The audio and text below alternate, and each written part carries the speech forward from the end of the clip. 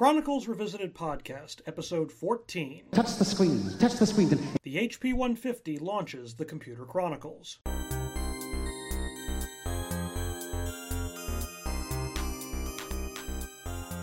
Welcome to the Chronicles Revisited Podcast. I'm SM Oliva. I write the blog Computer Chronicles Revisited, which reviews the people, products, and companies featured on the PBS series that aired between 1983 and 2002. In this podcast, I go in-depth on stories that I've previously featured on the blog. For this episode, I'm looking back at the 40th anniversary of Computer Chronicles, which recorded its first national broadcast in October 1983. That inaugural episode provided an overview of the development of computers from mainframes to mini-computers, and finally to microcomputers like the IBM PC. But Chronicles chose to focus instead on the newest microcomputer offering from one of IBM's main rivals, Hewlett-Packard. Hewlett-Packard was one of the original Silicon Valley companies. Founded in 1939 by Stanford-trained engineers Bill Hewitt and David Packard in a Palo Alto garage, HP built its reputation developing electrical instruments and serving as a military contractor during World War II. By the 1960s, HP had diversified into a number of areas including computing. Hewlett-Packard's first mini-computer, the 2116A, debuted in 1966, although the company described it to the press at the time as an instrumentation controller. David Packard later said he refused to call the 2116 a computer because that would imply the company was in direct competition with IBM, who was not only the dominant computer company in the country, but also an important HP customer. But a computer by any other name was still a computer. And in 1972, HP followed up on the 2116 by launching the HP 3000 line of mini-computers, which proved so successful they were officially supported well into the early 2000s. That said, Hewlett-Packard was not an early entrant into the microcomputer market when it started to take shape towards the end of the 1970s. In 1976, Hewlett-Packard management famously declined to develop a microcomputer prototype created by one of its engineering interns, Steve Wozniak, who later turned it into the Apple I. But by the start of the 1980s, Hewlett-Packard realized it was behind the ball in not having something available for the growing business microcomputer market. So in 1981, the company launched its 100 series of personal computers. The first machine in the series, the HP 125, was based on two Zilog Z80 microprocessors, came standard with 64 kilobytes of RAM, and used Gary Kildall's CP/M operating system. The 125 also had an integrated monitor that used the same housing as HP's dumb terminals. A year later, in 1982, Hewlett-Packard released the HP 120, which was effectively a smaller version of the 125. But it was the third machine in the 100 series that merited an honored place as the first on-air demo in Computer Chronicles history. That was the HP 150.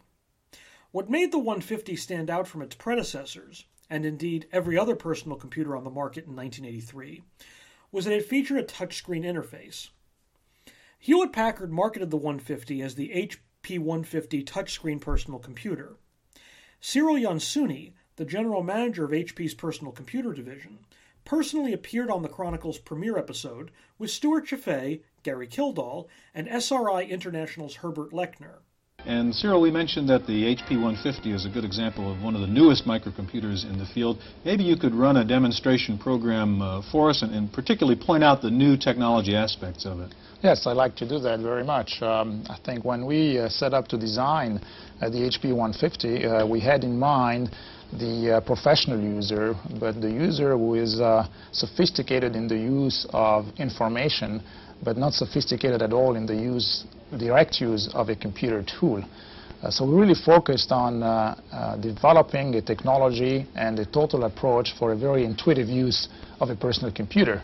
And what we have embedded in the HP 150, the most visible part is what we call touchscreen capability. The fact that you can interact directly with the personal computer without accessing the keyboard by basically using what is the most intuitive tool that you have, basically using your finger to point and select objects or select things on the screen. Could you show us with what you have up there? I would like to show you what we have on the screen there. What we have on the screen there is what I call an electronic Rolodex. We all are very familiar with the Rolodex Rolodex on our desk. It's a set of cards, and you can turn wheels back and forth until you see the right name, as an example, appears in front of you. We can do exactly the same thing here. I have an electronic Rolodex. It appears very much like a Rolodex on the screen, and I can move it up. I can move it down just by pointing on the wheel on the screen. I can go and select a name. Let's suppose that now I have the set of names, and I want to select a name there. I have Stuart Chaffee name there. I can just select that card, and the Rolodex opens there, and I get all the information that I have embedded in the product on Stuart Chaffee. I have his address, his phone number, and so on. As a matter of fact, if what I want to do next is call him, I just indicated I want to dial the phone, and if I had a modem attached to the product here through a phone, I would automatically dial the phone. So let's go back to the Rolodex, and you can see then I can really roll it up, and I can roll it down, and I can do quite a few things. You can recall, again, just by pointing the application. I can recall the specific program, what I could have selected, again, just by pointing to the screen, another application. Touchscreen is not really new as a technology. It's kind of a new application of this in this computer. Is that right? That's absolutely true. Touchscreen is not new to and it's not a new technology. It has been used on terminals mostly as, again, a pointing and a selection device.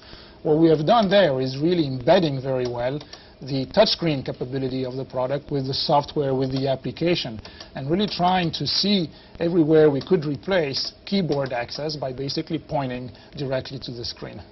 Cyril, do you see a shift from using a keyboard to using this touchscreen display? For example, we have lots and lots of applications that are written for small computer systems, and how are you going to get all those programs to move over to a touchscreen?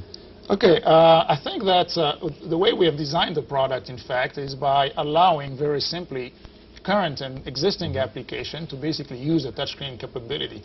The product itself has built the ability to recognize if you are putting your finger and really selecting either a specific place where you want to put your finger on, or an area where you have your finger in that specific area. So you don't really have to burden the application itself by all that. It's really basically replacing the movement of cursor.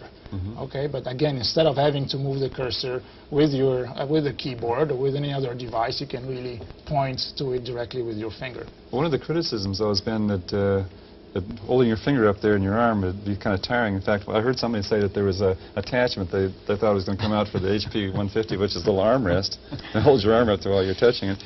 Is there a problem with that, or is that just a rumor? All the studies that we have made, and we have very extensively tested the product, obviously, before we put it on the market, show that this is really not a true problem. You don't really spend a lot of time with your hands up there and pointing to the screen. I have myself a pretty good feeling that the ideal user interface, as a matter of fact, doesn't really exist. It's really going to come out of the combination and a lot of experimentation of a lot of the user interface that today exist, like touchscreen, like ability to move a cursor through a mouse or a tablet, probably one day also using voice. And I think it's going to be a combination of all those different user interfaces applied to very optimally to some specific type of application. I think there's going to be a good matching of the kind of user interface with the kind of application. So I think it's going to be a combination of all those user interfaces which are really going to make another step forward in user friendliness. So how did Hewlett-Packard arrive at the decision to incorporate the touchscreen as a standard feature with the 150?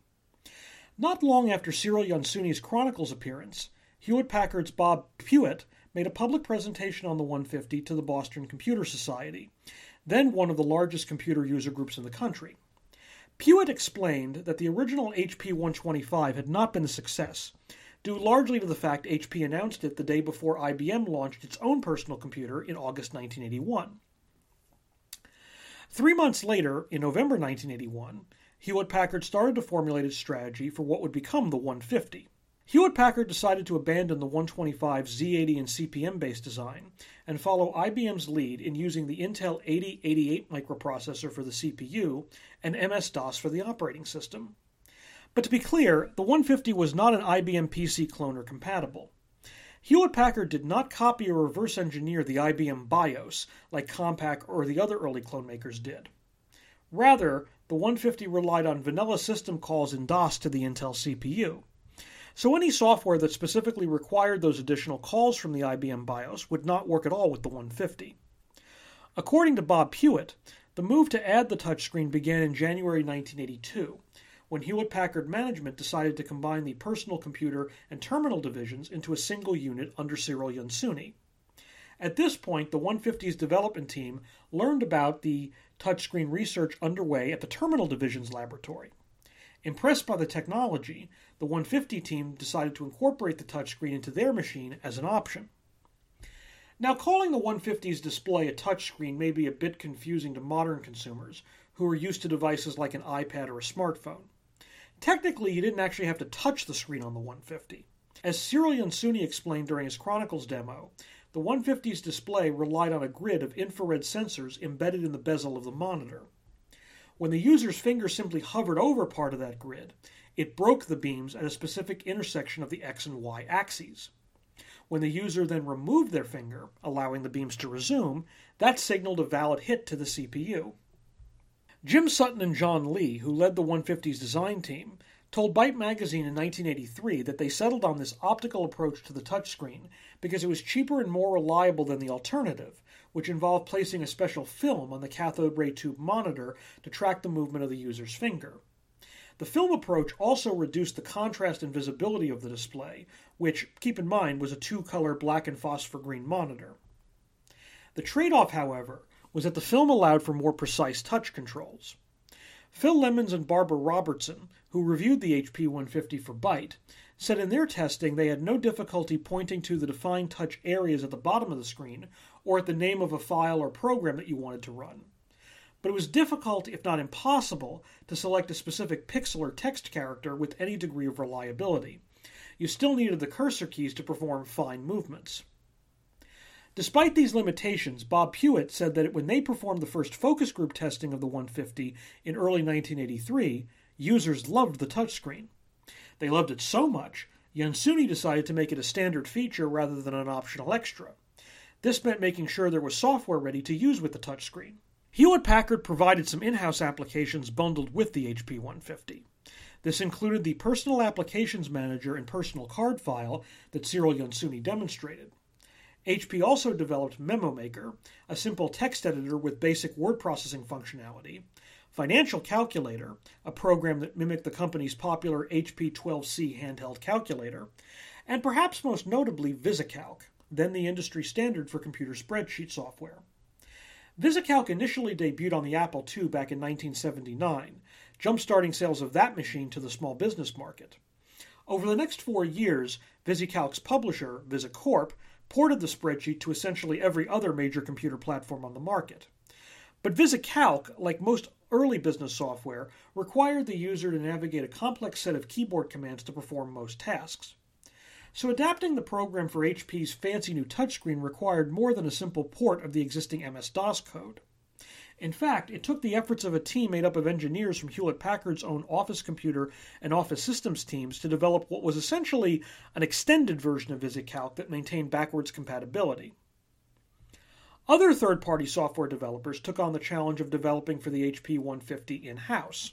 MicroPro International, another company I've recently covered on this podcast, built a special touchscreen version of its popular WordStar word processing program. MicroPro employees told Byte that the process turned out to be quite difficult, not because of any technical problems with Hewlett-Packard's touchscreen interface, but because WordStar itself was written in 14,000 lines of assembly language code that essentially needed to be reworked line by line. These efforts seemingly paid off, at least for the Byte reviewers, who said the touchscreen improved both VisiCalc and WordStar by making them much more agreeable for new and experienced users alike. Hewlett-Packard formally announced the HP 150 touchscreen in September 1983, about a month before Cyril Yonesuni's Chronicles appearance. An HP spokesman told the press that with its new machine leading the way, the company would be among the top 3 personal computer manufacturers within 2 to 3 years. Industry analyst Alex Stein, however, told the San Francisco Examiner that he didn't see the 150 as a final answer for HP, but it was a good first step. Stein added that while HP still posed no serious threat to industry leader IBM in the microcomputer market, the 150 could take business away from Apple or Tandy. Indeed, Apple may have been HP's immediate target with the 150. During his Boston Computer Society presentation, Hewlett-Packard's Bob Hewitt showed benchmarks that favorably compared the 150 to not just the IBM PC, but also the Apple II and the Apple III. And during the course of the 150's development, Apple released the Lisa, a $10,000 desktop PC that featured a full-fledged graphical operating system. The Lisa wasn't compatible with MS-DOS, and there was virtually no third-party software available. That, combined with the high price point, made it Apple's second failure to build a business-specific computer after the Apple III. Of course, even as late as October 1983, it wasn't completely obvious to the tech press that the Lisa was a dud. In fact, the Lisa was a featured product on the second episode of Computer Chronicles taped that month, and longtime Chronicles contributor Wendy Woods even favorably described the HP 150 at launch as a Lisa-like micro. Yet even by the summer of 1983, the first rumors had surfaced of Apple's forthcoming replacement for the Lisa, the Macintosh, which formally debuted in January 1984. In some respects, the Macintosh launch probably blindsided the Hewlett-Packard folks as IBM had done with the PC 2 years earlier. The Macintosh, like the HP 150, was built to attract new users who were uncomfortable with the traditional PC command line interface. But the Macintosh did it with a fully graphical interface controlled by a mouse. Keep in mind, the mouse was not a standard feature of personal computers in 1984. Apple didn't invent the technology. SRI's Douglas Engelbart and Bill English developed the first working mouse prototype in 1967. But 1983 was the year when commercial microcomputer manufacturers started incorporating the device into their products. Hewlett-Packard even released a mouse for the 150 in 1984 as a $150 accessory. In retrospect, the HP 150 and the Macintosh offered competing visions for how to make computers more accessible, and the mouse ended up beating the touchscreen, at least in this time period. But the 150 and the Macintosh also shared another feature that marked a significant departure from the IBM PC standard. Both machines had 3.5-inch floppy disk drives, as opposed to the 5.25-inch drives used by the PC. Again, neither Apple nor HP were first to market with a computer that had a 3.5-inch disk drive. The YouTube channel Tech Tangents recently released a video explaining how that honor likely goes to an obscure CP/M-based machine called the Jonos Escort. But Hewlett-Packard was the first major U.S. computer manufacturer to embrace the 3.5-inch microfloppy standard created by the Japanese technology company Sony. In November 1982, Hewlett-Packard announced that the HP 120, the smaller successor to the 125, would come with dual 3.5-inch drives as a standard option. Similarly, the HP 150 could be configured with dual microfloppies or a single 3.5-inch drive paired with a hard disk. Unlike the Macintosh, which had a single 3.5-inch floppy disk built directly into the computer and no hard drive option, the 150's disk drives were housed in a separate unit that fit underneath the main computer and built-in display. In most respects, the HP 150 was a superior computer to the Macintosh. It wasn't just more configurable in terms of disk drives. The entire machine followed Hewlett-Packard's open approach to computer architecture and servicing, unlike the closed-off Macintosh. The HP 150 even had a slightly higher graphics resolution. The machines were also fairly comparable on price. Apple initially sold the Macintosh for around $2,500, while Hewlett-Packard priced the base model of the 150 at just under $2,800.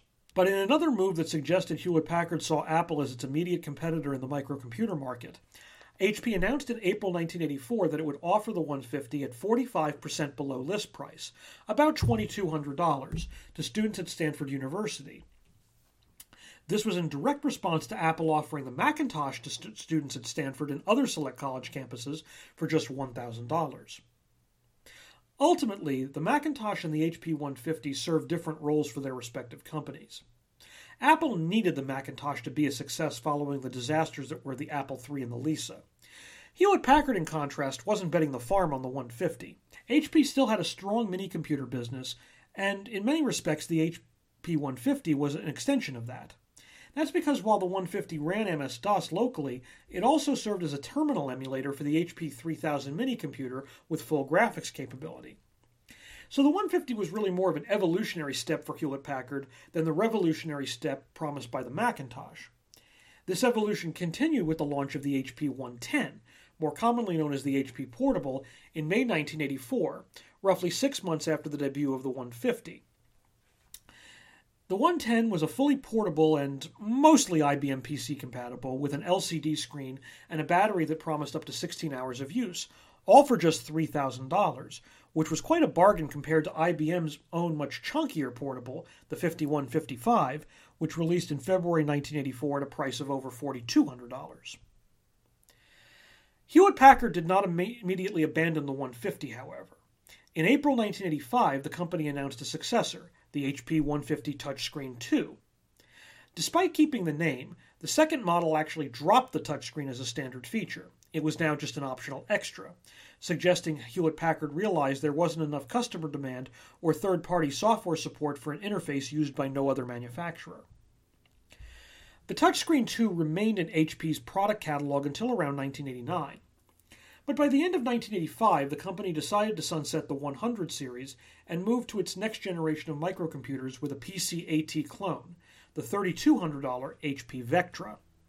The Vectra line went on to become Hewlett-Packard's mainline series of business PCs until the early 2000s. Before ending the podcast, let's look at the man who demonstrated the HP 150 on the inaugural Computer Chronicles, Cyril Younsouni. Born in Egypt on June 11, 1942, Younsouni emigrated to Belgium at the age of 17 to attend the University of Louvain.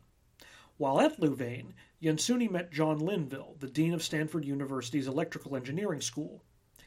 It turned out the two men were conducting similar research, and Linville later invited Younsouni to come to Palo Alto on a graduate fellowship.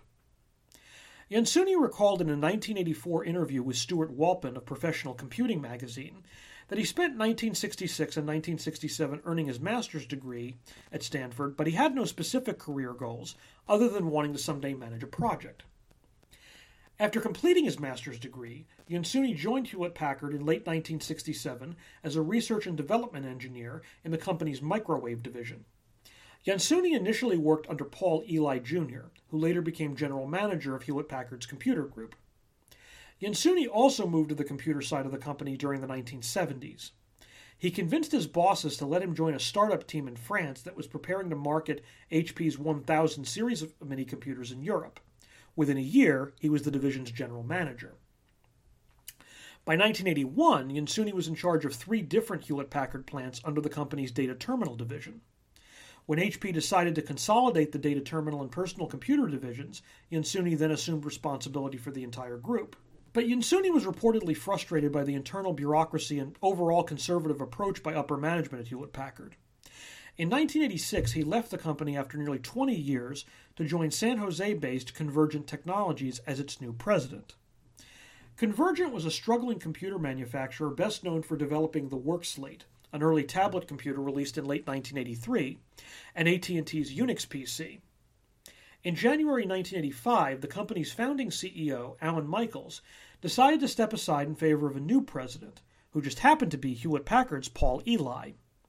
Roughly 21 months later, Ely brought in Younsouni to take over as president, with Ely remaining as chairman and CEO.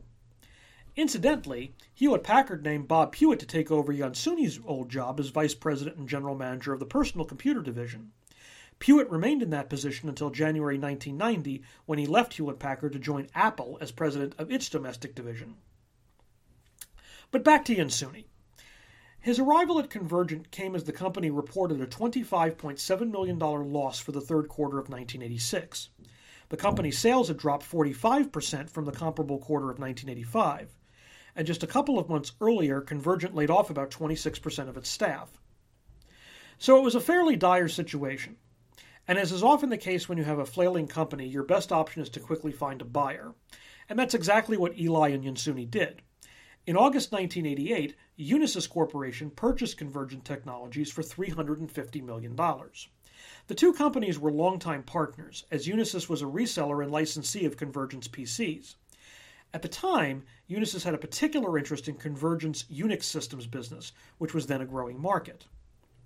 After the acquisition, Ely became an executive vice president and board member of Unisys, as well as president of the company's network computing group. Younsouni was named a Unisys vice president and remained as president of what was now the Convergent Technologies subsidiary. Initially, there was talk that Ely might eventually succeed Unisys chairman and CEO W. Michael Blumenthal, but in July 1989, Ely abruptly resigned for health reasons. Yansuni then succeeded him as executive vice president and head of the network computing group. Less than 2 years later, in February 1991, Yansuni quit Unisys himself and took the top job as chairman and CEO of Read-Write Corporation. Founded in 1981, Read-Write was a leading manufacturer of thin film recording heads for hard disk drives. At the time, Read-Write had a market share of about 50%. Unfortunately for Read-Write, about 40% of their sales were to a single customer, Western Digital Corporation. And in the early 1990s, Western Digital pushed Read-Write to make a significant change to the design of its recording heads. Yansuni and his team refused, instead pushing to develop next-generation technology to replace the existing heads altogether. Western Digital didn't like this plan, however, so they shifted a major portion of its drive head orders to Read-Write's two main competitors. Yansuni then backtracked and decided to accept the change that Western Digital had demanded, but the damage had been done. Read-Write's earnings and stock price plummeted, and one of its competitors, Applied Magnetics, launched a $1.7 billion hostile takeover bid in March 1997. Yansuni successfully thwarted the takeover attempt, but Read-Write continued to limp along until June 2002, when it filed for Chapter 7 bankruptcy. In July 2003, a federal bankruptcy trustee auctioned off Read-Write's assets. Ironically, Western Digital submitted the highest bid.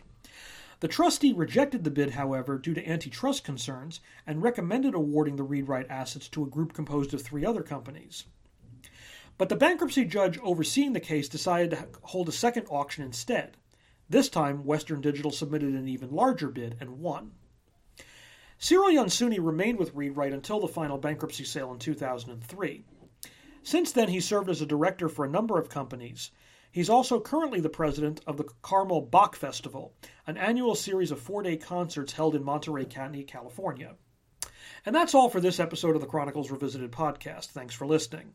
If you'd like to learn more about the topics discussed in today's episode, there are links in the show notes. You can also visit my website, Computer Chronicles Revisited, at smoliva.blog. That's smoliva.blog, which contains full episode recaps and analysis. In the next episode, I'll look back at the 1987 launch of Apple's HyperCard, which prompted one Computer Chronicles regular to start her own magazine, and led a struggling computer game publisher called Activision to try and reinvent itself as a small business software company. Talk to you then.